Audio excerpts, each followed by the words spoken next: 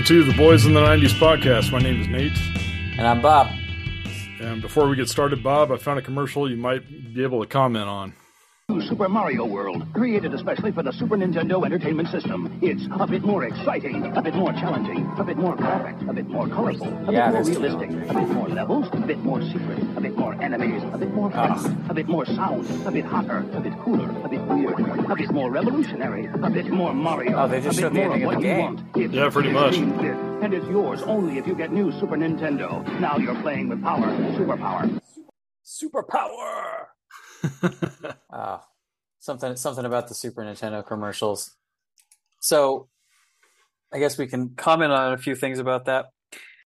Do you remember what those rhinos are called that spit the fireballs? Are those the Resners? Yes. I always wonder, and I haven't been able to find anything about this, are they linked? Maybe someone who's programming the game had a copy of Pretty Hate Machine laying around and was a big fan? Somebody said that there was probably a musical fan in the creator list because there's like an Iggy for like Iggy Pop, and there's like a Trent Reznor, like there's a bunch of like, and actually Ludwig. Oh, like Beethoven? Right. So it's like there's a lot of little hidden references in a lot of the character names. So I wonder if there wasn't more of a tie-in that we didn't really think of. It's funny you picked that commercial because, and I know this will certainly tie into our topic today, I've always had this goal to beat Super Mario World. I never owned a Super Nintendo up until, I was in my 30s because I bought one at a store. But I always wanted to beat Super Mario World. So through the beauty of technology, I can play on my emulator, and my monitor's big enough, so I've got the emulator on half the screen, and I've got a walkthrough on the other side of the screen because while I enjoy video games, I am not necessarily very good at them. And I know Super Mario World has all those secret exits and the keys and all that stuff. And since I never owned the game, I didn't know about any of them. So I'm playing through each level, finding the secret exits. And again, I'm still not very good at the game. Like there's been some levels that I've had to play over and over and over and over again. But since you saw the Super Mario World commercial, I don't know if you remember or if you have a distinctive memory, but I have, and it stands out to me to this day, this very distinctive memory of walking into the Target on Valley Parkway in Escondido. This is 1991, where the clothes are now. They had the Super Nintendo display, and they had maybe a 13-inch TV. Shout out to Nate's dad on that one. Like a 13-inch TV. Maybe it was 20. I can't remember. And they had a Super Nintendo hooked up to it. And it had that big Lucene case where the Super Nintendo sat, and you could play Super Mario World. And I remember playing it, standing in that Target, and just being blown away. Yeah. Right. You got to play like one of the first couple levels, like Yoshi's Island. And you got to get on Yoshi and eat stuff. That was mind-blowing. And then you could get the feather and make Mario fly, which you could already fly in Super Mario Brothers 3 with the raccoon tail. But this seemed better because you could fly and then you could do the dip. Because when I dip, you dip, we dip. His little cape. And his little cape. And Super Mario World's one of those, like, it still holds up today. It's just as challenging. Again, I'm not very good at video games. And I love playing it. There's something about getting the Yoshi and flying and finding the secret places and just the names of the lands, like Vanilla Dome and Chocolate Island. Yeah, like Donut Island or Donut Forest or something like that. Yeah. I don't want to say anything's a perfect game, but that game is as close as you can get to being perfect. Right. To me. And that's a system I didn't own as a kid, but I played it at your house. I played it at Target. I played it at, I'm going to really show my age here. I remember standing and playing it at Price Club, which for those of you that might be under the age of 40 is now known as Costco in the Southern California area. But before it was Costco, it was Price Club. And they had like a loose Super Nintendo and a TV just sitting on one of the racks that you put the pallets of toilet paper on. And this is back when they really sold video games there, and standing there playing it, it was a whole new world of video gaming when that thing came out. Yeah. Yeah. And it's funny because I thought the same thing of Sonic the Hedgehog. Just because at the time, I mean, Sonic 2, especially, like I remember playing that in Sears in the same way. They would have a standalone system. Yeah. And actually, I think they had the Sega Genesis system that like you could choose what games you want to play. And so there was like Toe Jam and Earl, there was X-Men, there was like a number of titles built into the system, and then you play them, but then after like 10 or 15 minutes, like the whole thing resets and you have to like start all over because it's like the only way to really give yourself a preview of the actual game. Well, and that's so the kid standing behind you who's waiting for you to move Right. and play. Right, that too. But it's a good way to like kind of preview games before you end up buying them, because the only other way back in the day was to go and rent games for your nearest dispensary, your nearest, your Blockbusters, your Hollywoods, or if you were us, you occasionally venture into Movie Club. Right. Was that what it was called? Movie Club? Yeah, Movie Club. Okay. And Video Town. Video Town, but it was Movie Club. Right. But yeah, I mean, and if you didn't have the system, then you'd have to end up renting the system for like $10 to $15. I think it was $15, and so you get it for like a week or so. But still, it's like, would you rather do that or rather go to like Sears for about, I don't know, half hour and try to see what the newest games were like? I was one of those people that rented a system. Sure. I mean, if you had a week to kill and you had like a few games that you had in mind that you wanted to spend 6 to 10 hours of your day on and just go crazy, then that's totally good too. I think I was in 6th or 7th grade, and it was the first time I think I had strep throat, and I rented a Sega Genesis from, or it might have been Blockbuster, had this giant like Halliburton briefcase that it came in, and it was all foamed and everything sat where it was supposed to. And I distinctly remember renting the system and Michael Jackson's Moonwalker game, which if you haven't played it, it's an interesting, if you haven't played the game, if you haven't seen the movie, because the movie is some sort of acid fever dream, especially when he turns into the giant robot. Yeah. But like playing Moonwalker and he does the little kick and the magic dust flies out and you're like, whoa, this is way better than my NES. Yeah, he's like saving children from like from the dirty old man. Yeah. On it with his faithful monkey Bubbles. And the MIDI synth going do do do do do do do do do do do do do.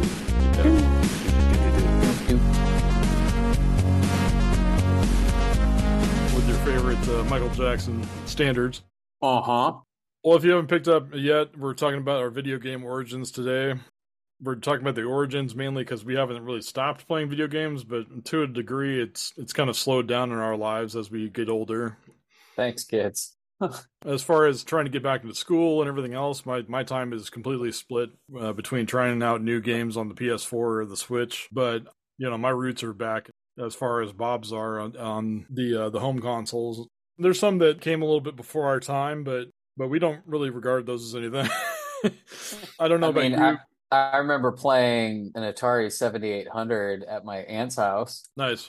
And that was interesting because it had this weird controller, and for being an upgrade over the 2600, the games didn't look that much better. Right.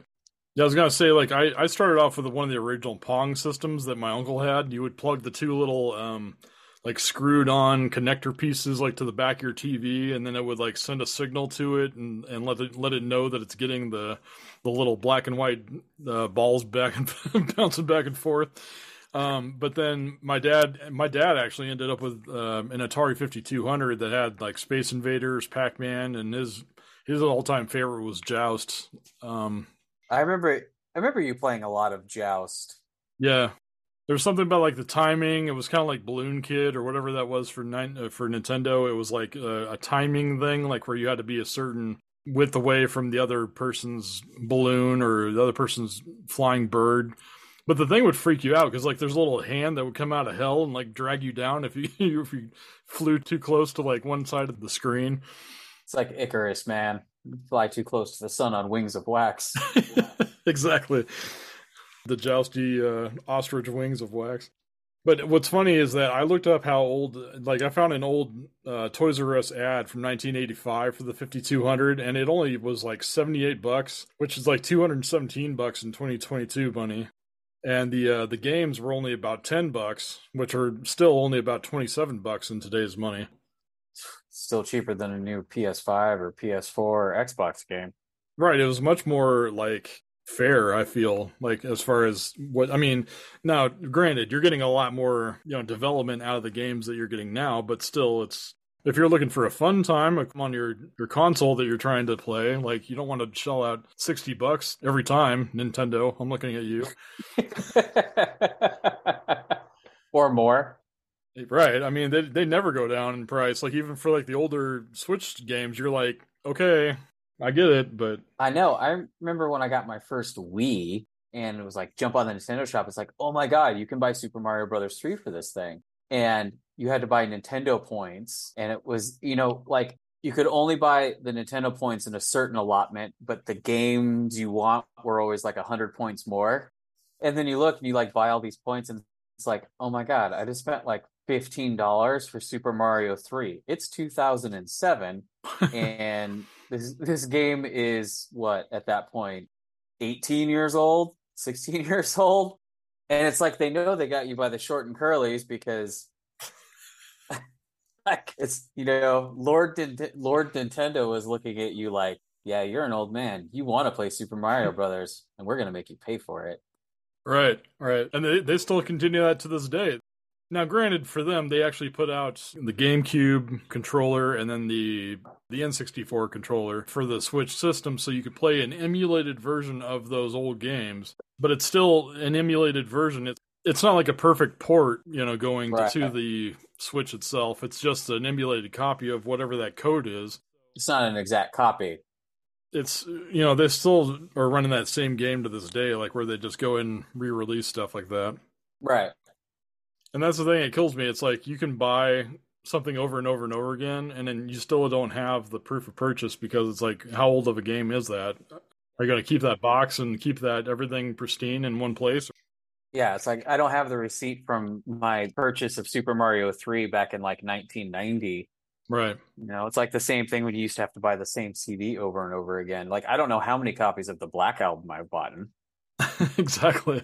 It either gets stolen or you're like, I don't know what happened to it, but right. Yeah, it gets stolen, it gets scratched, it gets warped. Yep. So, in 1988, I actually received my Nintendo Entertainment System. It was the Power Set, and that included the Nintendo itself, the NES, a zapper, the Power Pad for running on, and then a game cart that included Super Mario Brothers, Duck Hunt, and then World Class Track Meet, which, I mean, if you're a little fat kid like I was, I mean, and still probably am, like, I did not want any part of running on this little plastic mat. It was like a cheap way to, like, exercise. You would just jump on these little electrode tab and, like, emulate running. But it was always, like, a cheap exploit. Like, you could be behind it and just pounding them with your fists, like, real quick on the mat like I did. Oh, yeah, you do like the wipeout drums with your hands on the Power Pad. Right, and like if you wanted to jump, like all it understood was that you were jumping if your hands were off of the mat, so you just like hit it one more time to land, and you're like, "Yep, okay, I guess I jumped like 40 feet." Like, how about that? I didn't have the Power Pad. Yeah, I borrowed somebody's once. It might have been yours. It might have been somebody else's. I got my NES the same year you did. I mean, I got the Duck Hunt. I got Mario Brothers. Was your zapper gray or red? I had the gray one. So did I. Yeah, that was like the old style, I guess. The secondary style was the orange one. Yeah, but no, I borrowed somebody's Power Pad, and I'm like, oh, this is going to be fun, like playing the track meet game. And yes, as a portly little boy, that was tough sledding because you're just going on this mat, and you're like, how long is this race? Like, I can't keep up. It was so dodgy as to like how well the pad understood how fast you were running, because I felt like I was going for a good clip, like against some of the on-screen guys, but like as the racers got harder, you were just like, how am I supposed to beat this guy? It's like insane. Yeah, no, it was rough. Yeah. One of the best things I got along with that whole Nintendo set is actually Double Dragon, which was a port of the arcade classic. Which didn't look as impressive as the arcade, but like having it in the home meant that my dad didn't have to drive down to the quick corner to play their arcade games every time that I wanted to go down there. They had Double Dragon and they had Kid Nicky Radical Ninja. That was like some of my earliest memories with like going to play any kind of arcade games. 50,000? You got 50,000 on Double Dragon? I did. Oh man, see. How many Nintendo games did you ever end up with? I had like I would say like near 30. I had a good amount by the time I ended up selling it. Okay. I don't think I ever got over 10. Maybe 10 or, yeah, maybe 10 or 11. And they were just, I mean, random hodgepodge of games. Like I had Super Mario Brothers, everybody got that. I had Super Mario Brothers 2, which I never beat and to this day still can't beat. I had the first Ninja Turtles game, and I got that when the arcade game came out in the arcade, and then they did the Nintendo port of it. And I always was hopefully wishing that somehow my Turtles 1 with the impossible underwater mine level would magically, turn into the arcade game. And well, you reminded me, I had that Balderdash game, Boulder Dash or whatever. And then, oh man, I had that real bad X-Men game. The Uncanny X-Men? Which is just horrible. And I had the Jaws game, because my whole family likes Jaws. But yeah, that Jaws game, which isn't like the movie at all until you get to like the last level, and it's like Jaws 4, which I mean really is the worst Jaws. I didn't have a lot of games. I mean, I was like you, I rented a lot of games. I could be like inflating that number I had by, I don't know, by 10 or so though. I mean, I feel like I had a good amount of games, but I was constantly renting. I was borrowing games from others. I was like, there was always like an influx of like new things like going around. So I honestly didn't have that many, because I did end up getting other systems, and like it kind of got away from my attention to just the NES. So I don't really honestly know. But I do remember that I had like the Super Mario Brothers Duck Hunt World Class Track Meet. I had Double Dragon. I one of my first that I remember going to get was WWF WrestleMania, which is quite frankly the worst representation of wrestling ever. The bouncing stuff in the background.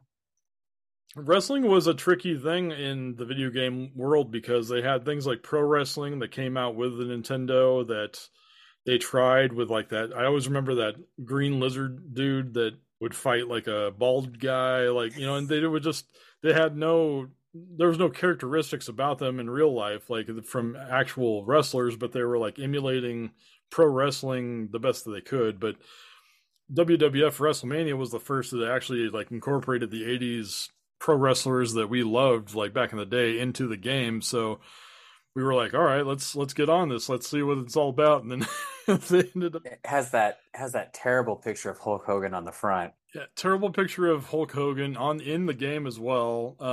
Just the most ear-achingly horrible like music and sound effects and like everything. Like it just had such an angular way of representing the WWF.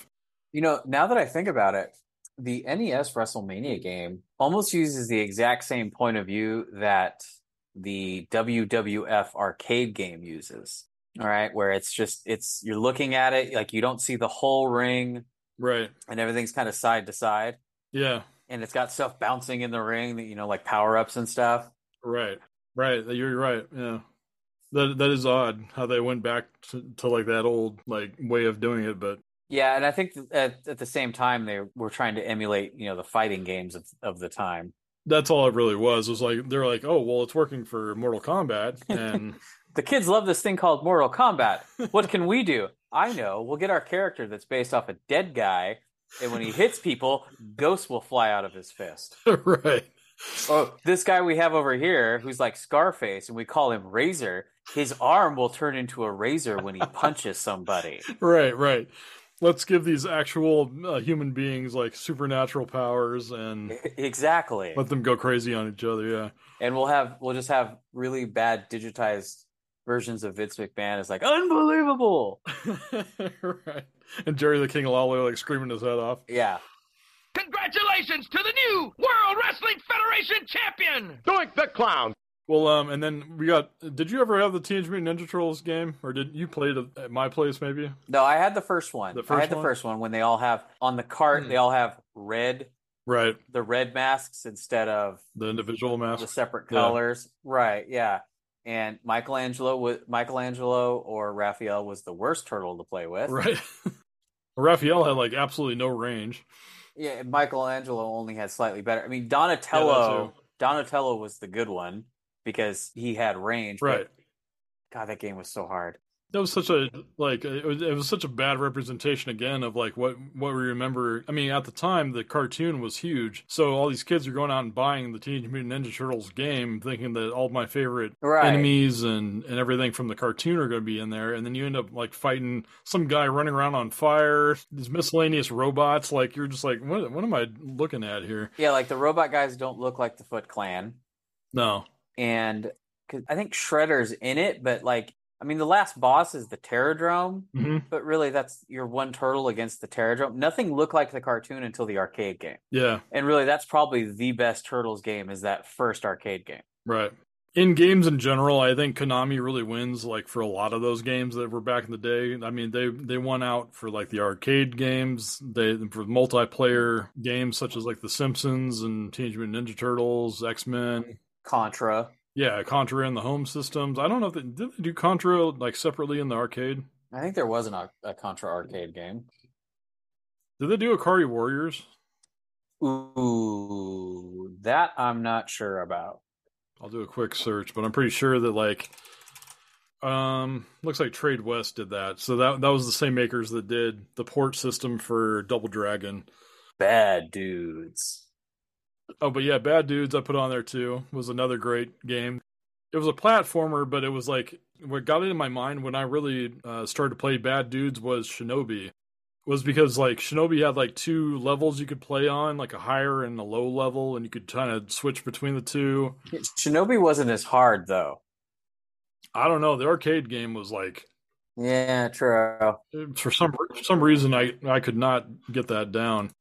I remember playing that on like a Godfather's Pizza for like numerous meetups and Godfather's Pizza. If it was like a soccer game, celebration or whatever, like we would go to Godfather's just to play, and it would always have that game for some reason and something else. But my pizza video game memory is always going to Round Table in Escondido when you walked in and it was super dark inside, not like the well-lit establishment it is now. And they had, in the darkened corner, they had a cocktail Rastan game. Yeah. And man, I loved Rastan. Yeah, just for the fact that it was always there and like, and you could always like play through it and be like, oh yeah, I remember this game. This is pretty sweet. Yeah, like I liked playing Narc in the arcade, even though that game is stupid hard. Yeah. It's not stupid hard, but it is a quarter eater. Super gory, super like Oh, it's super over that. It's like RoboCop. Yeah. It's just super gory, super over the top, and you're just blasting drug dealers and picking up bags of cocaine. Yeah, it was super, like, very controversial for the time, which was all about say no to drugs, and had a whole campaign by Nancy Reagan and everything, and like here we are, like blasting drug dealers on the streets with like missile launchers. And it's funny. Circle back to another episode we did when we watched that Dare commercial with Mark Paul Gosselaar. Yeah, and you're like, I was never approached by anyone in a trench coat. And I knew they were. And I'm thinking about it now. Yeah, all like the shady characters in Narc were all like weird guys dressed in trench coats, and like they look like the Repo Man wrestler. Right. Exactly. Yeah, like maybe that's where they got the idea from.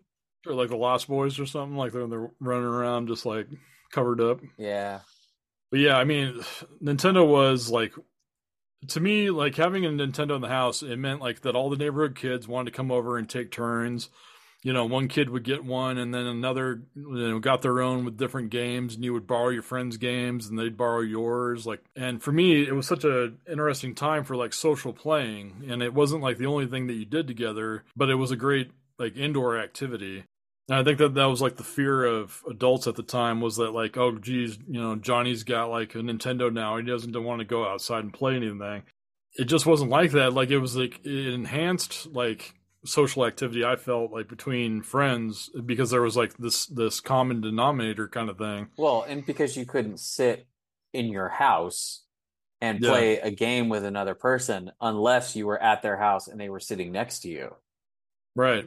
Yeah, and they could like cheer you on for like making it further than they did, or like vice versa. Like there was this whole give and take kind of system to the whole thing. You're playing Madden with your friend sitting next to you, and you're not playing some random 12-year-old kid who, when he loses, gets on a mic and drops every curse word known to man and calls you every name in the book. Right. And just goes off. Or same thing with like, I never got into playing the shooters online for that specific reason. Exactly. Like every online encounter I've had has been like either boring as watching paint dry, like just talking about like, oh, so what vehicle you're gonna go buy next, and like and just like going and buying it, or just like upgrading your stuff and like having people go like, oh, that's sick, oh yeah, cool. Like it's such a boring, like, I don't know, I can't get into any of the online stuff anymore, really. Or when you're just trying to play for fun and you just get your clock clean like every 5 seconds. Right. It's like, this isn't fun. By some 9-year-old like half a country away. Yeah. I stopped playing Madden online like 15 years ago because I played online. I beat some kid by like 2 points, and next thing you know, like he's flooding my little Xbox message inbox with like, F word this. I'm cheating. Yeah, like, oh, you suck, you spammed. I should pwn you. Okay. Yeah. Totally. So yes, there was that social aspect of you and your friend had to be sitting next to each other, and you're not going to say all that stuff because you don't have the anonymity of the internet behind you. Yeah. And this was the time before we had emulators, so I mean, you couldn't just like save where you were at, or save the part right before the hard part, and like constantly just go back and forth and like try to beat the hard part over and over again. Like you had to start all the way over, like in the game from the very beginning. So right, you had to pot commit. Like, yeah, I was sitting here playing Mario World recently, and like Michelle will come in and she'll start talking to me, and I'll like pause it or something. It's like, what are you doing? We'll try to beat Mario World, and it's always like, I'm like, I saw you do it like in one sitting, and I'm like, I can, maybe I can do it. Then I'm like, no, because I'm like looking at the strategy guide and like trying to figure out where to go. And I mean, I've put like 6-7 hours into it. I haven't beaten it yet. It's it's all about timing. And what I loved about Super Mario World was that the timing of the jumps and the way that the weight of the character and everything is almost dead perfect, so that like you can kind of understand it a little bit, like as you go along, you just get a feel of him. And I don't know, that's what made it such a great game for me. I don't know. Right. And I think there's something lost too, because now with your Switch or your Xbox or your PlayStation, you could, if you don't like this game, you can jump on and buy another one like instantly. Yeah. And at least for me, I had my Nintendo, I had, my 10 or so games. It's like, you had to be like, you put one in, it's like you're pot committed that either you're going to beat it or you're just going to keep plugging away at it until you maybe get a little further and a little further, because those were the only games you had. Yeah. And renting was not cheap, and buying new games wasn't cheap. And especially now, you can go to GameStop 10 minutes away and they've got a box or a barrel or whatever sort of display of like used games that you can buy for 2/3 the price. I don't remember seeing used video games for sale until the late 90s, if not later. Yeah. Like if you wanted a game, you had to buy that thing new, and you couldn't return it.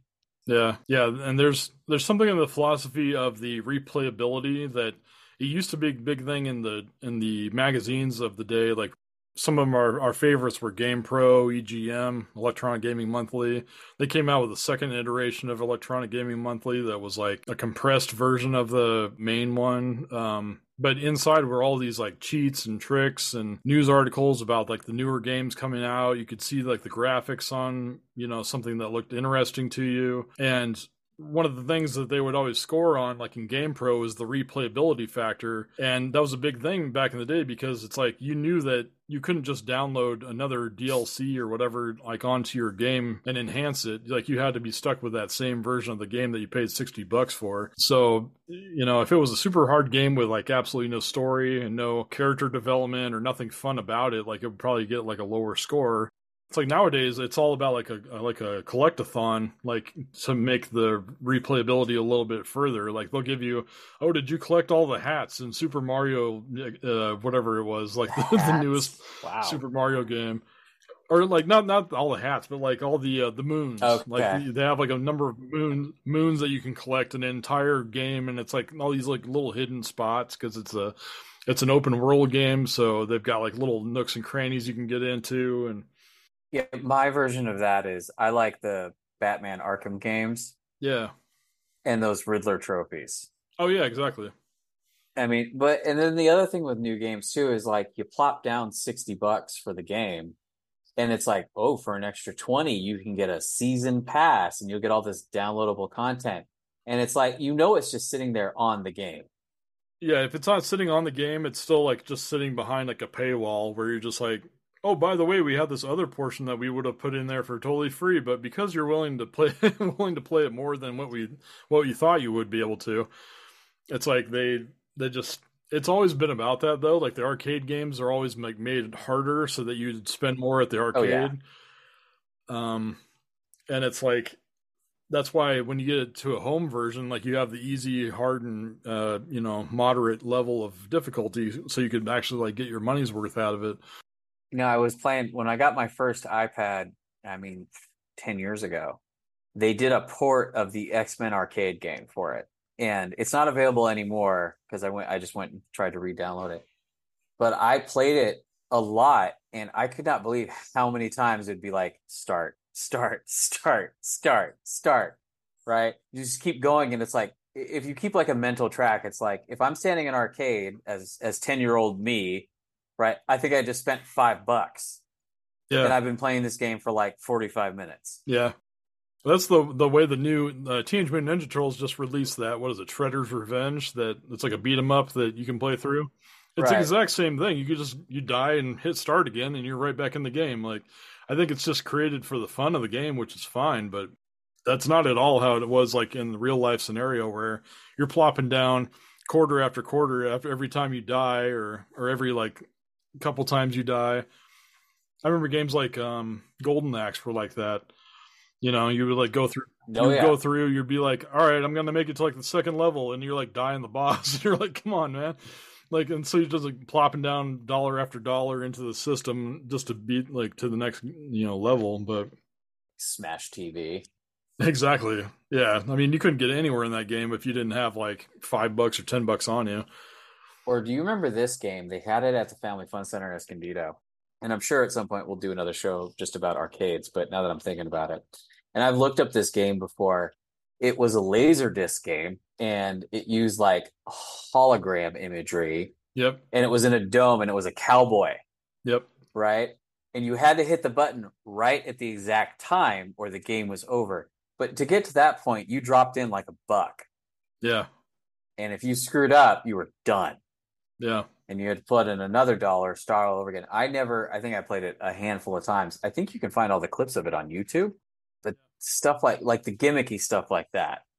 Now, my favorite, like just like you're saying though, my favorite was Dragon's Lair, which was stupid hard because you only had a joystick. You didn't have any buttons with you, or actually, you might have had a sword button. But it was all about like the quick reactionary timing of like if you saw a left arrow on the screen, you'd have to like tap left like as soon as you could. Yeah. Or the animated character on the screen would like totally disintegrate, and you'd be like, well, I guess I'm out like $1 because those things were more expensive too. They were like there was so much more R&D and stuff that was put into the making of those games. But where did you start off? I mean, you said you had a Nintendo in '88 or. Yeah, I got my Nintendo Christmas of '88. I was 7. Yeah. I remember because we had we'd open gifts with my parents, and then we'd all load up and go to my grandma's house out in the sticks.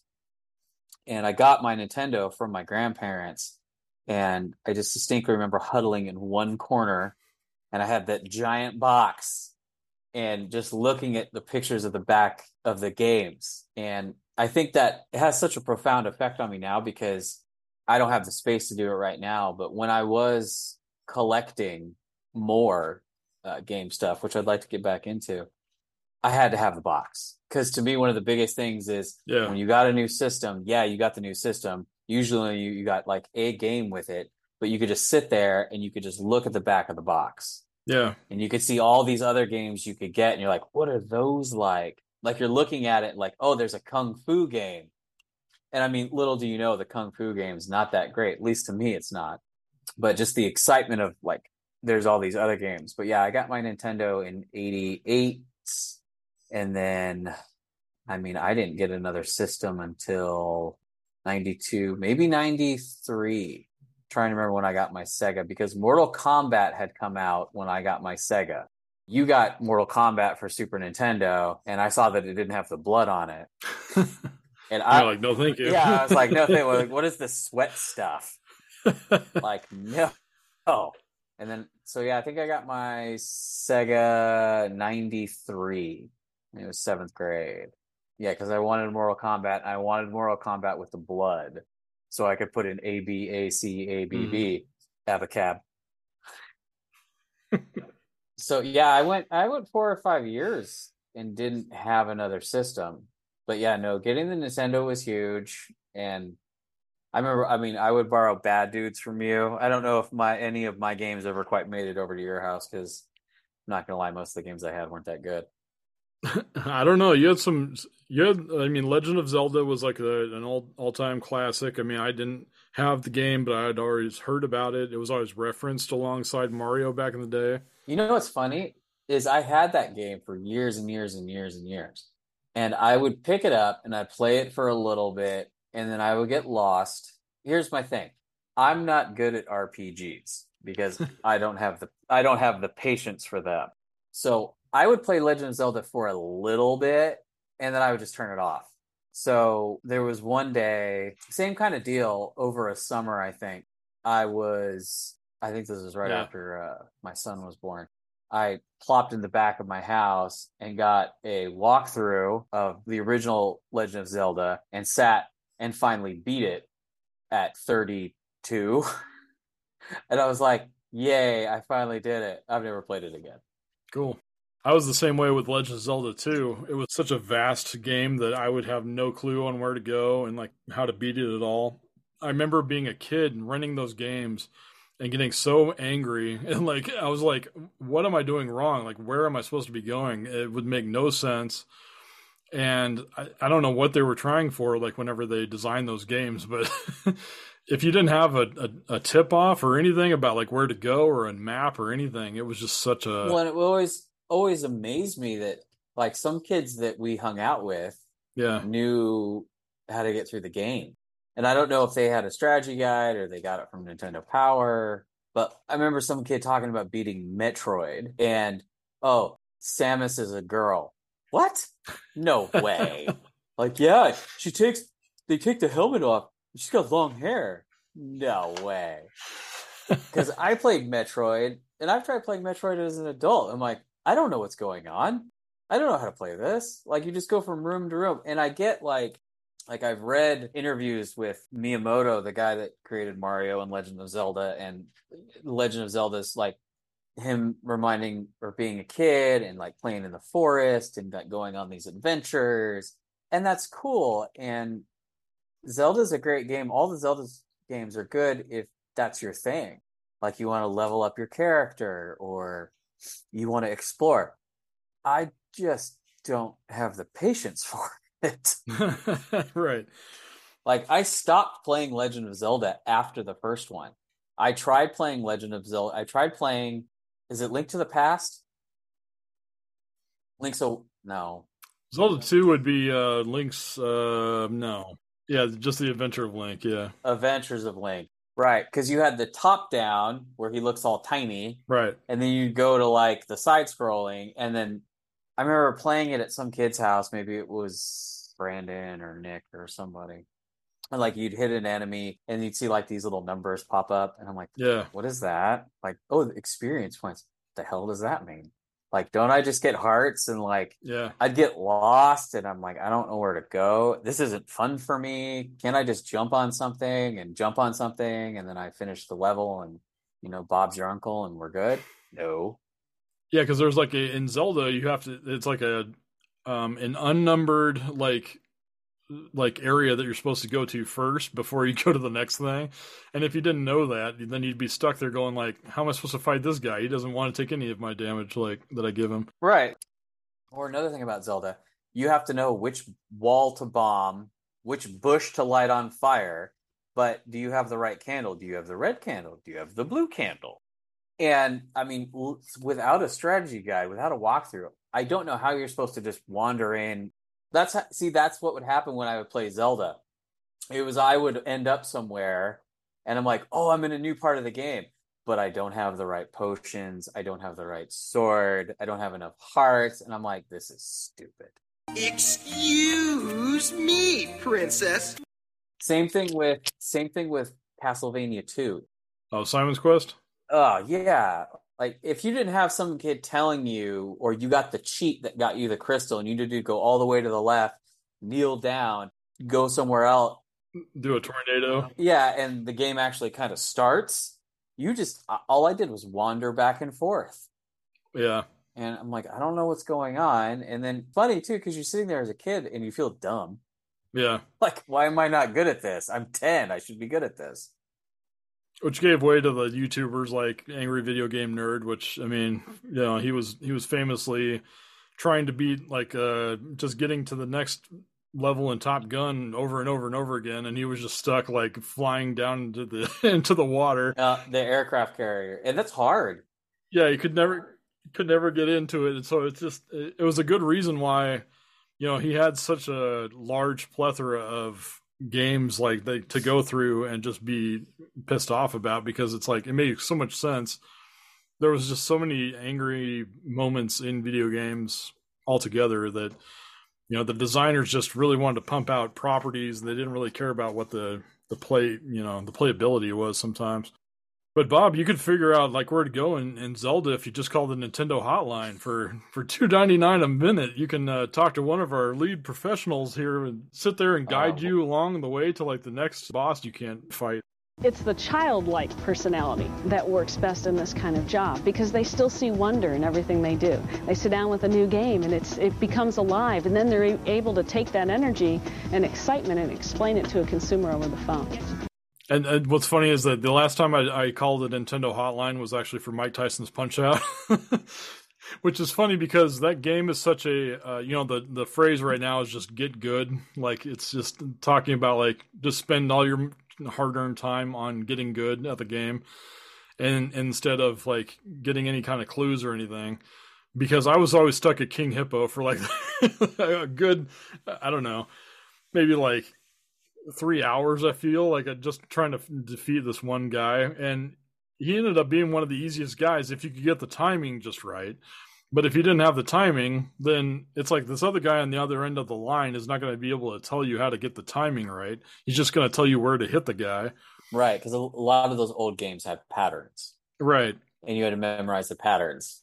And even though they have the patterns, though, sometimes the timing is like a split second where you're just like not quite getting it correct, and it just makes you angry as all hell. I think I beat Glass Joe, and that was it.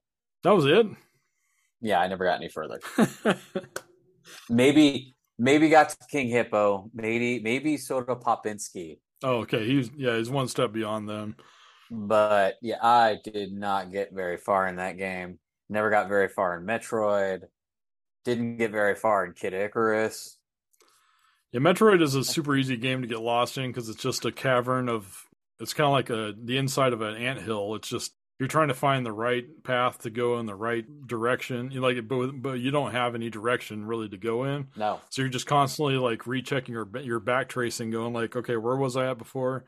Right, and it's another one you can wander in someplace like, oh, I haven't been here before. But if you're not powered up or you haven't gotten this blaster or what have you, then you're screwed. Right. I want to speak on the you were talking about the box, having the box and looking at the box art. It's the same thing as having the magazines in front of us, because when we were young, we had a friend named Nick who had a Nintendo as well. And the great thing about having like the same system available for all these different kids is that like your friend would have something completely different than you. And so every time you would visit their house, they would have like some different experience or different thing to look at. And this guy had one of the official Nintendo Player's Guide. Yeah. And all it was like a giant thick book of like screenshots and stuff where you could like kind of look at the title of some of these games and go like, wow, that looks cool. And that's about all you had. You didn't have a YouTube. You didn't have anything else to preview any of these games on. So a lot of times it was just based on whatever a game looked like that you would play it. Yeah, it makes you wonder. It's like it makes you wonder: was GamePro or EGM like were they on the take? Because they had to know some of these games were not very good. Yeah. You had to wonder. It's a lot like reviews for anything else. It's like movies or anything else. I mean, if you have a publication that's like putting out essentially an ad for a game, or like just by reviewing a game, like you would hope that they're being unbiased, but you know, they have their incomes coming in from different game sources, and maybe they want to run an ad, maybe they want you to bump their scores up a little bit higher. Like, right, like I would like to find either maybe in GamePro, EGM, Nintendo Power, give me a vintage of the moment of the time review of Uncanny X-Men for the NES, and someone explain to me how this is a good game and worth my parents' money, because I got it, and that game is a hot buttered garbage. I've played it not too long ago, and I still don't get it. And everybody's just a different shade of one color or the other. It's hard to say. I mean, what year do you figure that came out in? I'm looking it up right now. Ooh, okay. Well, without telling me, I want to say probably 90. Oh, it was released in 1989. Yeah, 1989. So, I mean, if you're looking at other games that came out around that time, maybe the difference that it was like a property that people well knew, like that was LJN's biggest thing. They took properties that people knew and they pushed out a game that was just something that people knew, and they would buy it for that reason mostly only. That's who published WWF WrestleMania, by the way. And numerous other ones that they released through the Super Nintendo was LJN.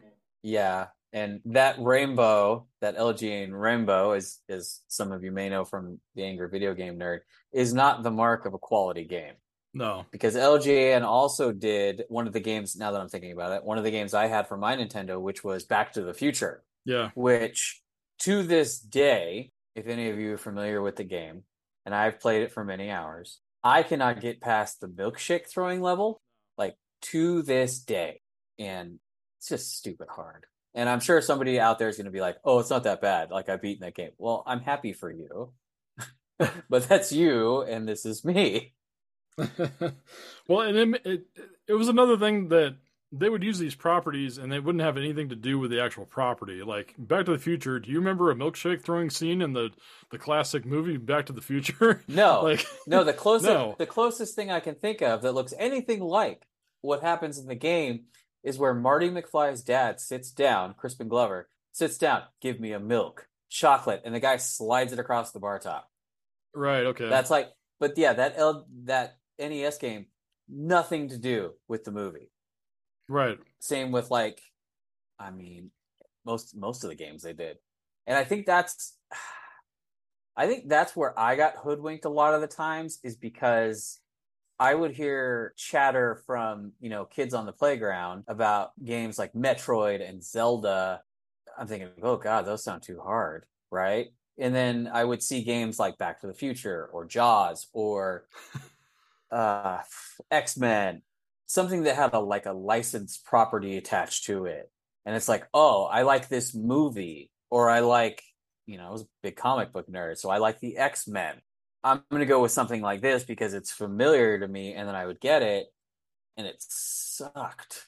Like, there are very few licensed... Oh, look at Superman. Look at Superman for the Nintendo. Oh, I remember borrowing that from Brandon. Like, yeah, why is he so tiny? Exactly. He's like a tiny little guy running around, and then all of a sudden, like, you get to be Superman for about 5 seconds, and then he turns right back into, his Clark Kent. His Clark Kent phase, and you're like, okay, cool. See, and that's the problem with, and maybe that's why they haven't done a Superman game in so long. That's the problem with any Superman game. If you think about it realistically, there's one thing that can defeat Superman. That's Krypton, right? Not everybody has Krypton. Why does Superman have a life bar in any of these games, right? why does shooting at Superman cause damage? He's Superman, right? Like we've Right. all seen the movies, but yeah, it's the licensed games are the ones that always got me because I would want to play a movie I saw. Like I distinctly remember at some point my grandparents bought a Nintendo for their house, so when the grandkids would come over, we'd have something to do. Because like I mentioned, they lived in the sticks and there wasn't much to do there, and they couldn't get cable because they were so far away from everything, and they lived up a big hill. And so they bought a Nintendo. And, you had your standard Super Mario Duck Hunt, and for some reason they had 2 or 3 golf games because my grandpa liked playing golf. And then there was this little banger that I would try and beat, which was the Total Recall game. And so much of that game, and I mean, we talked about it on our the show that'll be coming out soon with our movies, and I had seen Total Recall several times, and I'm playing through the game, and I'm like, I don't remember any of this. Like, when did Arnold beat up a homeless guy or several homeless guys? But they had the X-ray scene, which was cool. Yeah. But yeah, like I'd get suckered into the license games, and they're so out of the 730 Nintendo games that are out there, they have tons of games with licenses from movies and stuff, and most of them are not good. There are very few which are good. And off the top of my head, I'm thinking the G.I. Joe game, both of them, those are good games. They have a licensed tie-in, and they're good games. Chippendales. I was just playing that the other day. DuckTales. DuckTales is good. Darkwing Duck is okay.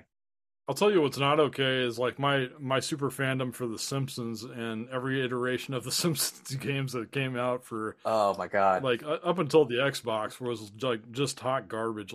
Yeah, there was no good Simpsons game until Hit and Run. It was nice. It was nice to see your like favorite characters in a game, but it was like at the same thing. It was like I've never ever experienced a space mutant like episode of The Simpsons ever. Like, why is he defeating these things, and why do I have to turn them purple? And it's such a stupid premise to push out as a game. Here's a game I was playing the other day. Speaking of licensed games, and this speaks to a lot of my nerddom all in one condensed package. I was playing, and I didn't own this game as a kid. My cousin had it. Adventures in the Magic Kingdom. And if you're familiar, it's a Capcom game. It's got a picture of Cinderella Castle from Walt Disney World. Mm-hmm. And you play as a kid, and you're supposed to find these keys and help Mickey, and it's got the characters. But you go around the Magic Kingdom, and you go in different rides. Like there's a Pirates of the Caribbean level, there's a Space Mountain level, there's a Big Thunder Mountain Railroad, Haunted Mansion. And I fired it up the other day, and I was playing it, and I'd get stuck in the same places as when I was a kid, and I'm thinking like, how I can't beat this. Like, this is hard. Like the Space Mountain level is like, it's like one long quick time event where you have to push left or right. It's kind of like I've been on Space Mountain 100 times. I know Nate's been on Space Mountain because there was one time we went to Disneyland. We rode it 6 times in a row. Right? So if you're familiar with Space Mountain, it's in the dark. You're going left, you're going right, you're going up, you go a little bit down. And so this level of the game is kind of like that. Like, it's like a quick time event. You got to push the left arrow, the right arrow, the up arrow, the down arrow. Or sometimes there's like a thing that looks like a wheel of cheese and you need to shoot it.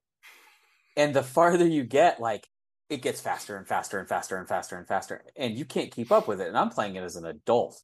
And I'm getting frustrated, and that's when I'm just like, okay, off. It's kind of like the Battletoads hover bike level. Yeah.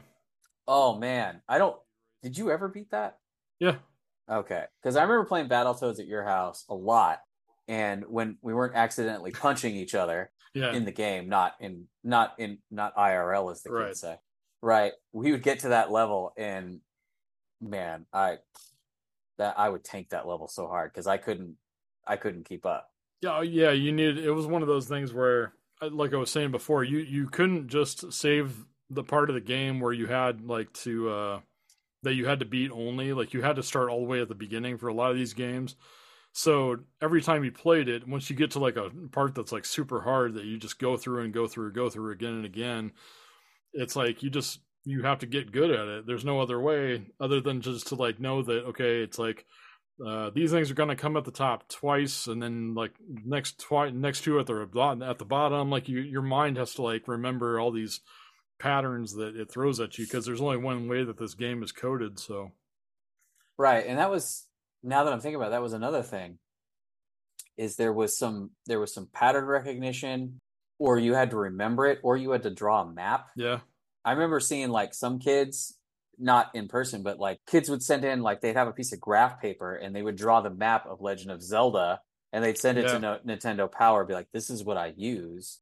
But like, speaking of that Magic Kingdom game, is when you go on the Big Thunder Mountain thing, it's this train and you're going down and you have to hit all these like switches for the train. And you're guessing every time. And it would almost be like you'd have to play it, pause it. Which way did you go? Okay, left. Okay, go to the next one. Okay, which way did you go? Write it down. And then maybe you might eventually beat the level. Yeah. Wait, some of those games are just super difficult, super challenging. Yeah, I mean, having one of those games really like made me think though, like whenever I was a kid, like I was thinking about being a video game designer even before like those were even a big time thing. So it was kind of an inspirational time because there were so many creative ideas out there, even though like a lot of them sucked. Like it was such a creative time for people like me because I would sit there and draw out like fake levels and fake bosses and like, you know, I would make tunnels sort of like in Mario World and stuff, like how, you know, to have like pipes go to different lands and stuff like that, like really got your mind thinking as far as, you know, what you could make as like an individual in a creative sense. Also want to mention that I don't know if there was a guy named Travis. He was as tall as I was back in like elementary school years, but he was the only kid that I knew that had a Sega Master System. Ooh. And I don't know if you ever played on a Sega Master System, but it was like so vastly different than a Nintendo that it really got your mind thinking about like what else is out there, especially if you didn't have a certain system like the Sega Genesis. I didn't have the Genesis, so like every time I would go to your place, I'd be like enthralled, even if it was like a slightly different, weird version of something I had. Like I would still be like, wow, this is a cool game because it's nothing like Nintendo ever put out. I ended up with a Master System at one point a few years ago. I never had any games for it, but I had the Master System I'd end up getting at some thrift store had Kid Chameleon. It was like a built into it. Yeah. So I played it for a little bit. I knew somebody my dad knew, his kids had a Master System. And I remember seeing it and I'd see the boxes. I'm like, this looks really weird. This is not a Nintendo. Like this is similar, but different. Which is funny, since you mentioned that about seeing the different Sega games. When I got my Sega, I thought, oh, this is really awesome. And I would play my Mortal Kombat, and I'm like, oh, it's got blood, and it's gonna rip this guy's head off. And then I go to your house, and we'd play Mortal Kombat, and I look at yours and be like, God, the graphics are so much better, but it doesn't have the blood. Okay. It was a give and take kind of situation. Right. And that was always the thing. I would play a game on my Sega, and I'm like, okay. And then I'd go play the same game on your Super Nintendo, and I'm like, man, I bet on the wrong horse. It's tough. That's what kills me is that like they used two different chipsets. They had games like Sonic. I love games like Sonic on the Sega, and or they would have like better, superior sports games sometimes come out for Sega. Like sometimes it'd be a little bit more gritty. A little bit more like they would take risks.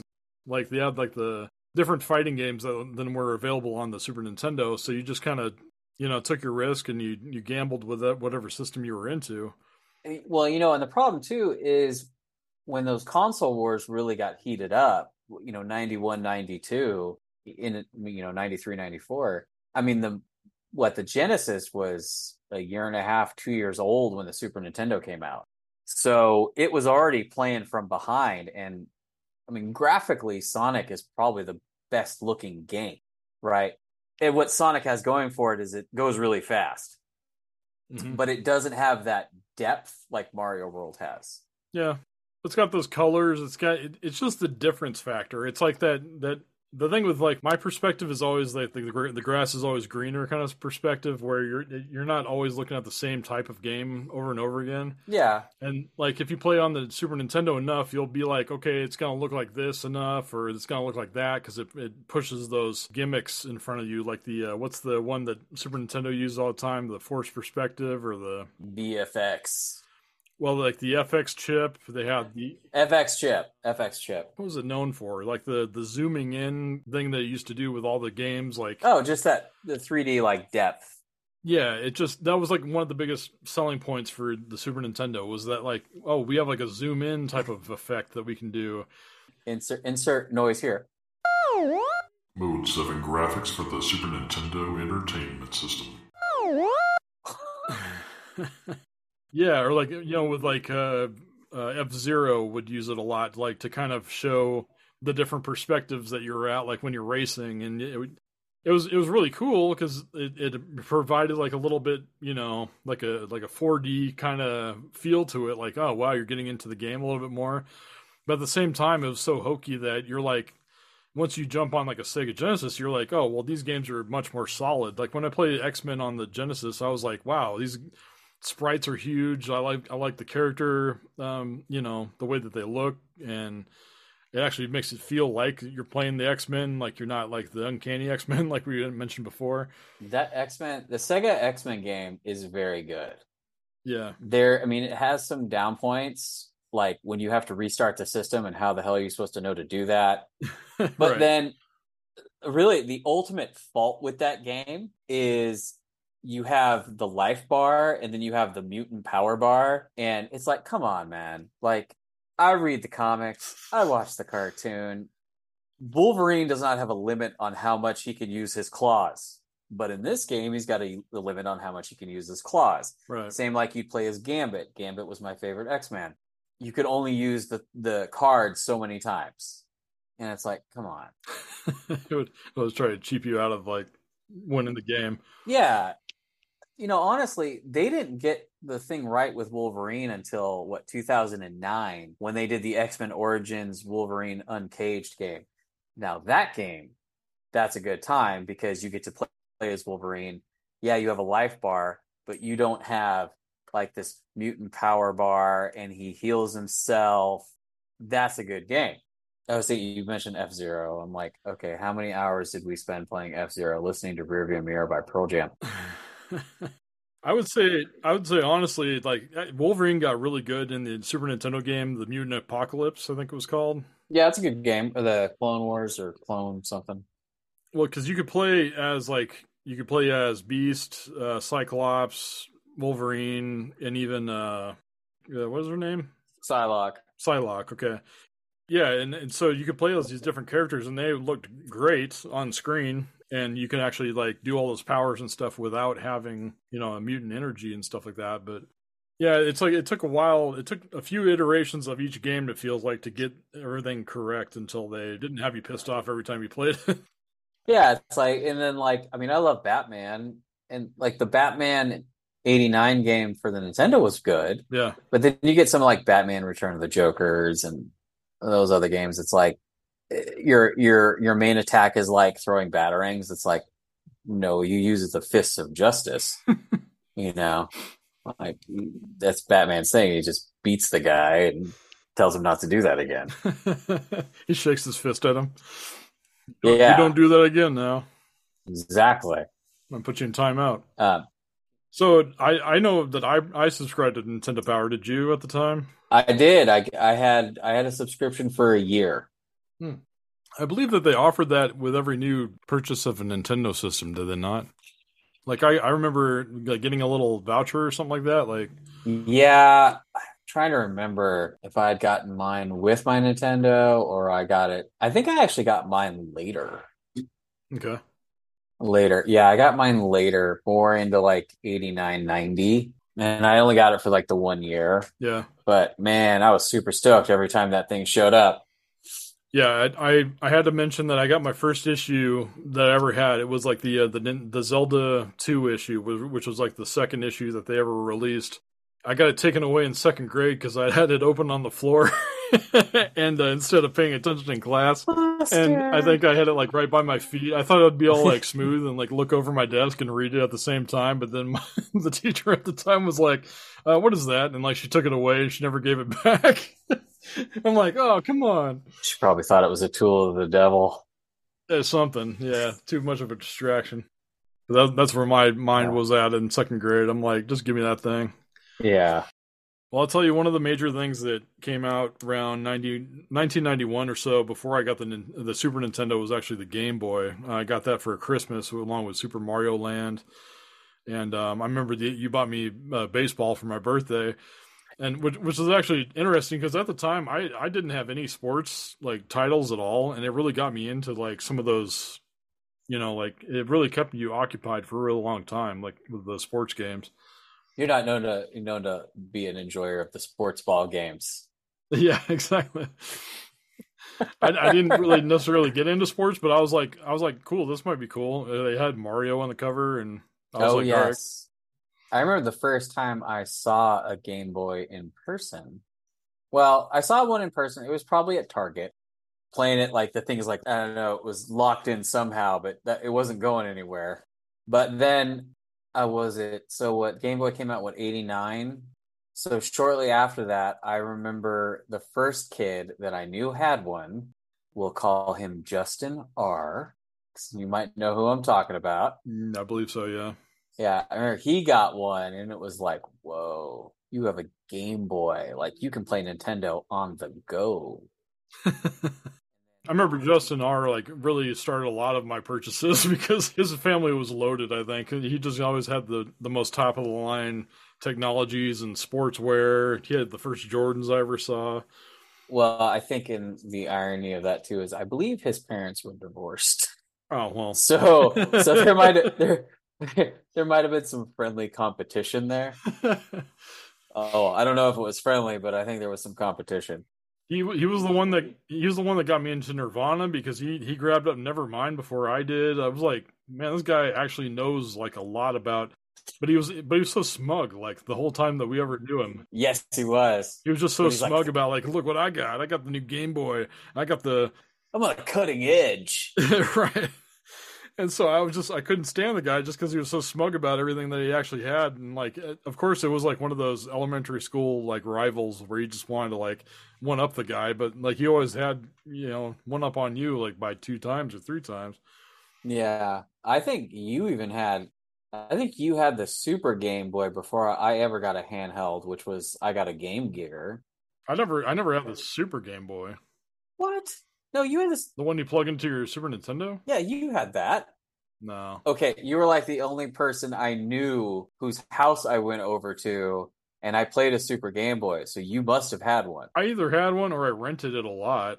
Okay, maybe you rented it. I'm pretty sure I rented it a lot because I once I played it a number of times, I'm like, like it's fun, but it's like you're just playing your same system things on a bigger TV. But they're like 3 shades of colors. Yeah, you could choose like a palette, but it was like whatever. The games still were like kind of limited by their power, that you could put it, Right. But before I got the Game Gear in 94, which is a weird time to get it. I know I had a few of these. Did you have any of the Tiger handheld games? Oh yeah. Okay. Yeah, I had not the X-Men. The X-Men was the one I just saw at Target not too long ago and thought to myself, why are they bringing these back? Did you have any unknown property ones though? No. Yeah, because I had a Tiger original called Kung Fu that was all shades of bullcrap. Let me tell you. I mean, I know for sure I had Batman. Okay. I had a Batman. I probably had an X-Men. Someone had Days of Thunder. That might have been me. And then I played a Double Dragon one. I had that one. Okay. Yeah, those were... Which was basically just like buying the Kung Fu one twice. It's so good, I need to double down on it. It was like they were just these cheap LCD screened like battery operated games that you could buy for like, if you were like a kid wandering around at a Target or something like that, you could see these little screens on a handheld system and play like one game. That's all those Tiger games were. Well, it was just like it's like different cells of animation, and you don't know if you're ever actually hitting anything or.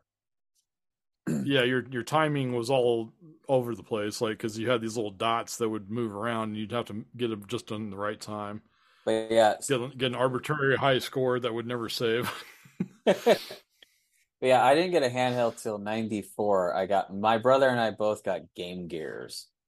I don't remember why specifically we both got Game Gears. I mean, I was at that point 13 and he was 4. Yeah, we both got Game Gears. I think, I mean, probably because they were getting clearanced out. I'm sure that's how we ended up with them. Well, it's kind of like how Nintendo came out with the Switch, like Go or whatever the smaller version of the Switch that you can't plug into the TV. Which is... Right. It's like I remember parents buying their stuff like, here, all of you guys got Switch Goes. Here you go. Here's your Christmas present. But yeah, we got those in like 94. And I had a Sonic game for it. And I had football. I had a Madden game for it. I never got any of the really bad like Mortal Kombat ports or anything because that just seems. I mean, the Game Gear. I mean, you're already kind of at a disadvantage with the Sega because it comes with a 3-button controller. You had to buy the 6-button controller. Yeah, and then your Game Gear only has 2 buttons, 1 and 2. So how are you going to play Mortal Kombat with that? And I think I got the Game Gear for Christmas, and I got like Sonic and Madden and maybe one other game. I never got any more games for it. That was it. And I mean, I maybe played it for like a year or so. I remember it wasn't like a long-lasting thing. It's just something to keep the kids occupied, really. Yeah, and it was probably affordable enough that they could buy 2, one for me, one for my brother, and just keep us busy, or I don't know. They knew we liked video games, so. Here's my pop my collar moment is that I had the horrible Mortal Kombat port for Game Boy. It's like you just explained, you have 2 buttons to like really do all these complex moves and play this complex game, and already the game runs like complete garbage on your system because it's so antiquated technology for like a super complex time. The Game Boy was already batting from behind when it came out. Yeah, right. I bought a Game Boy like secondhand when I was really heavy into collecting this stuff. And I ended up with a Mortal Kombat. And I sat there and played it at age, 30 and was like, this is terrible. Yeah, absolutely. Like I couldn't imagine the disappointment I would have felt being like 12 and wanting to play Mortal Kombat in the car. Of course, you're playing it on a Game Boy, so unless you're in a very well-lit room, you can't see it. Right. Or you had that giant magnifying glass with the light. Yeah, it had a brightness like dial on it. Sure. Sure. And there's that could like adjust the contrast a little bit, but it wasn't backlit, so you had to kind of have some light source around you to kind of see it better. Right. I mean, they didn't have backlit until what, the DS. Well, the original, looking this up, I'm seeing that the original version of the Game Boy Advance was not equipped with a backlight, but there were several kits that were sold for it that could make it that way. So Michelle, Mrs. Bob, had a Game Boy Advance that she found recently when we were moving, and I fired it up, and yeah, it does not have a backlight. It's color. That's cool. It's got like 16 colors, but you still can't see it. And that was, I mean, yeah, the Game Gear 8 batteries like it was going out of style. Right. But at least you could see the games. Right. I'm looking up the first backlit portable game system. I mean, it could have been the Lynx, the Atari Lynx. Or the Turbo Express. Turbo Express, yeah. Yes. So it featured a TV tuner and a backlit active matrix color LCD screen. That was the Lynx? No, that was the Turbo Express. I just remember that thing because it looked like the Neo Geo Pocket. Like, the Nomad. I always wanted a Nomad. I had a Nomad for a little while. Yeah, I remember that. Found it at a thrift store. Didn't have a battery tray, so you had to plug it in. Jeez. Yeah, that was novel, though. That was so cool to me. Just like, yeah, take your home system games and plug it in. Yeah, I never got into handheld gaming a lot until, I bought a PSP, Yeah. which, was very cool. Oh yeah. It's finicky as all get out, but as a system, it's pretty cool. It does a lot of stuff. That was the first system I ever jailbroke. It needed a specialized battery that had like a special BIOS that was like already installed on it. And so you'd plug it in and like you would reverse like engineer the whole like updating process. And then like you could put like emulators and your own movie players and stuff on there. It was pretty cool. Yeah, the kid I ended up selling my PSP to told me that's exactly what he was going to do with it. Yeah. And that was actually the first thing for years. That whole 3-year period, I didn't have a car. Like I would just like go on the bus with like a PSP and just like rock out. And then when I was bored, like rocking out, like I'd just play a game. Like it was super cool to have. No, it's a great system. The Madden game on it was really good. That's what I ended up having for it. Well, and the God of War game. They had a really fun golf game I used to play all the time. It was like a cartoon golf, like. So yeah, that was like a good time for mobile games. That was just one of those rages that I'll never forget. Before in-app purchases and right microtransactions. Yeah, I just we speak as old men right now, just talking about the good old times. But it's like, for your money's worth. Anymore nowadays, like there's more and more like schemes and things and games that are being talked about on YouTube. Like you go and purchase like almost like a gambling purchase, like where you purchase a chest like with miscellaneous items in it for $10 at a time to just right get a costume that turns your character purple or whatever, and like you're like, I didn't even want that, like, so now it's like they're predatory. And back in the day you didn't have anything like that. You just had like a game that maybe you could even crack open with like a cheat code, which would make the game even cooler in a way, like because you could modify different options about it. No, because you could get your Game Genie, and then you would have this one cart with another cart on top of it. You had to get your big book out and make sure the Game Genie was on. You remember, I think it was you. Yeah. You got the Game Genie for Nintendo. That ugly device that would like stick out of it for like a foot. Like, I remember you calling me and being like, it doesn't work. Like, what do you mean it doesn't work? Like, I plug it in and it doesn't work. The games don't work. I'm like, what do you mean? And then it was like the two of us go, what's shove. Oh, now it works. You just didn't push it in far enough. Yeah. It was that whole original system for Nintendo it was littered with design issues. And one of them was just the connecting pins on the inside would not like line up properly with the game cartridges. Because it was at an angle. Even Nintendo to this day swears that blowing onto the cartridge does nothing. Like, and in fact, it's probably worse on the little chips inside because you're getting condensation on the little electric chips. But still, it's like everybody swears that blowing into the carts like makes the games work. Because it does. You're basically just cleaning off the pins, like, and then shoving it back in, trying to make it connect just correctly. Well, and I had the Game Genie for Sega. And once you put the Game Genie on, put the game on top, that thing's sticking out like half a foot above your system, like some sort of like almost leaning Tower of Pisa.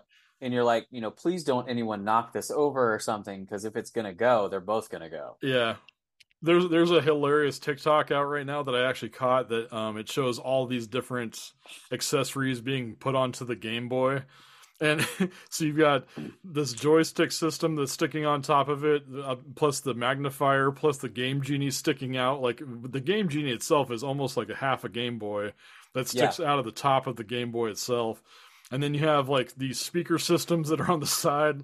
It's hilarious to watch because you can just see how many peripherals were involved in like getting this thing to look its absolute best. Well, yeah, when Michelle found her Game Boy Advance, like there's a thing that plugs into the top that magnifies the screen. It's got a light. And it's got this other thing that plugs into the bottom that acts like a bigger controller. Yeah. And pretty soon it's like you're holding this thing that's like a football. Right. Just to play this like one rinky-dink game. And it's like, this isn't portable, mobile, or fun. Yeah. It's like the Mad Catz world. Like they made accessories for just about any last thing.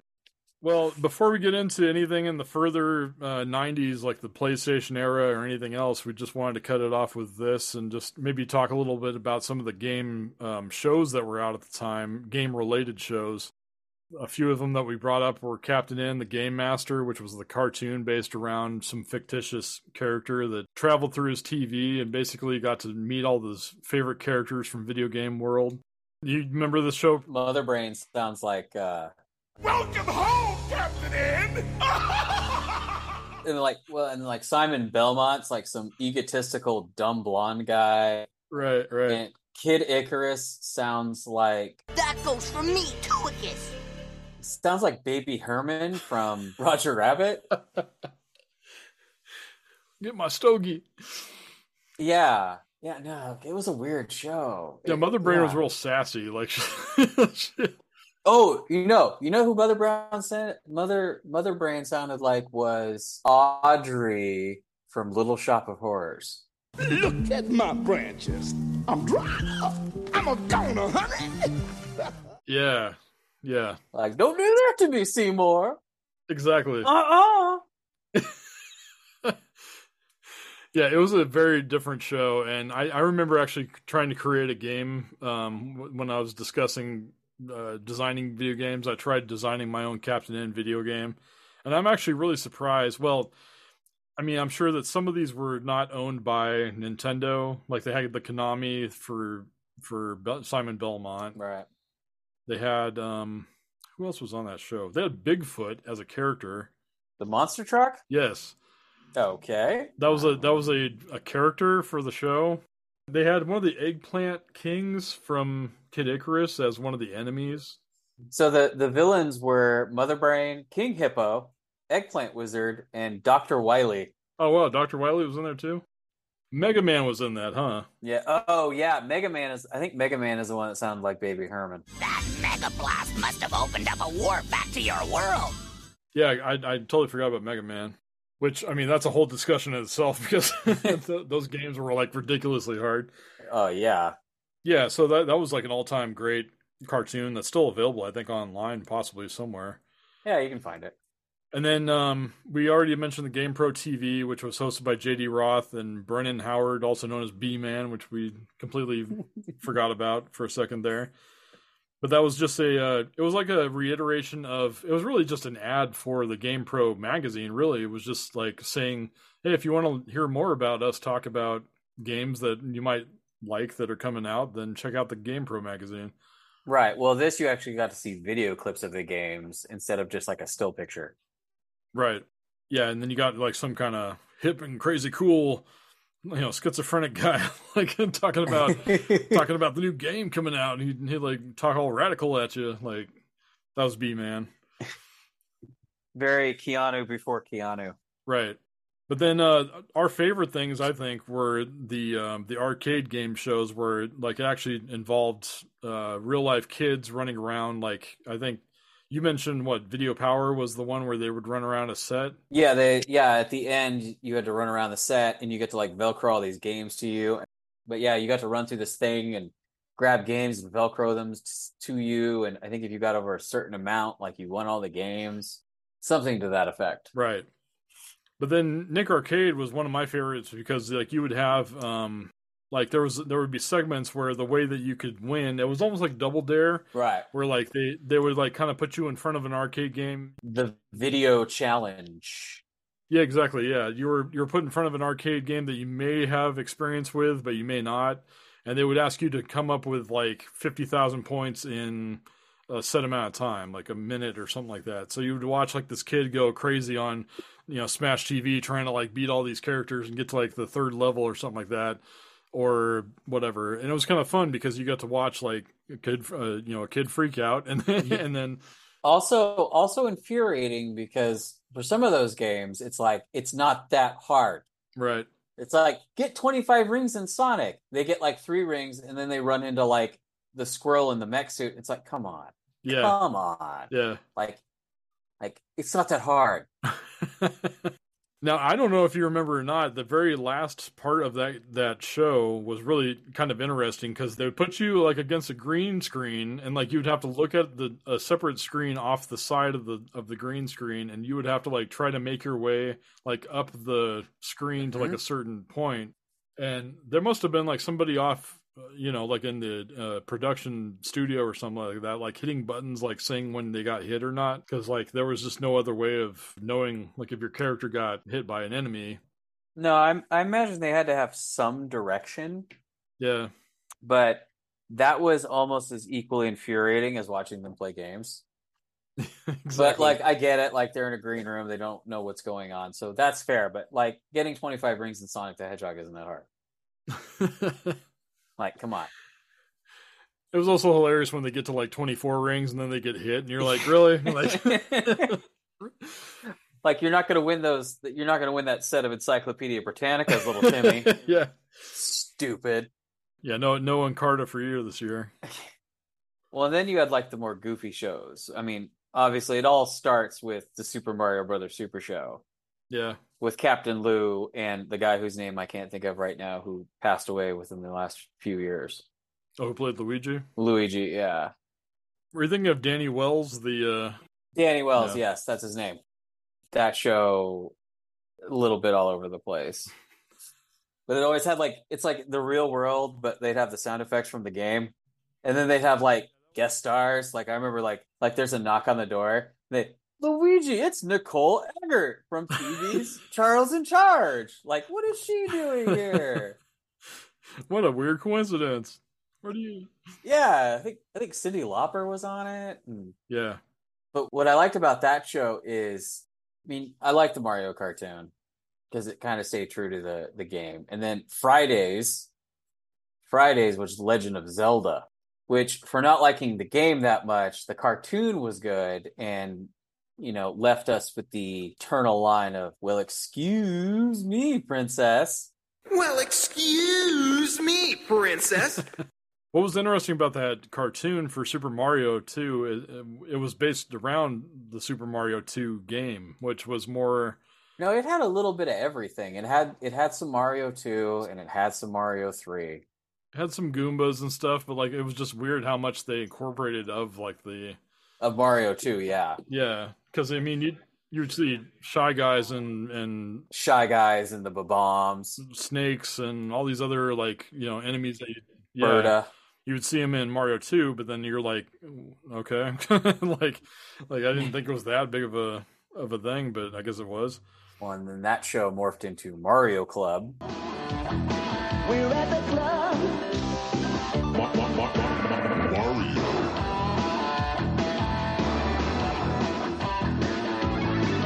Right. Peace, love, recycle. Which is basically like the GamePro TV. It's just that we had two hosts that were like out of nowhere. The one guy was just super like, oh, whoa, whoa. Yeah, we looked it up a little while ago as Tommy Treehugger and Co-MC, which were like, it was like any reason to put you in like a neon shirt and like have you act crazy in front of the TV while you're saying stuff like radical and like buy this now, And in the 90s, stereotypes were okay. Yeah. Right. You had your stereotypical surfer dude. And then you had like the other guy who was more urban or whatever. But yeah, I love how it never ends with the 90s stereotypes. But I think that'll be about it for our talk for today on the video game origins that we encountered. I think so, right?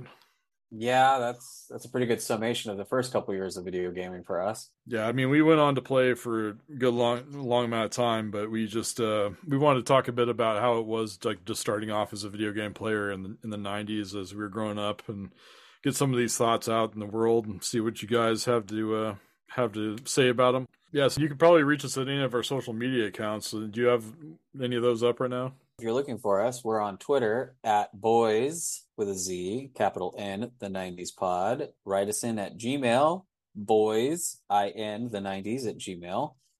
Instagram and Facebook are both boys with a Z, N-I-N, the 90s pod.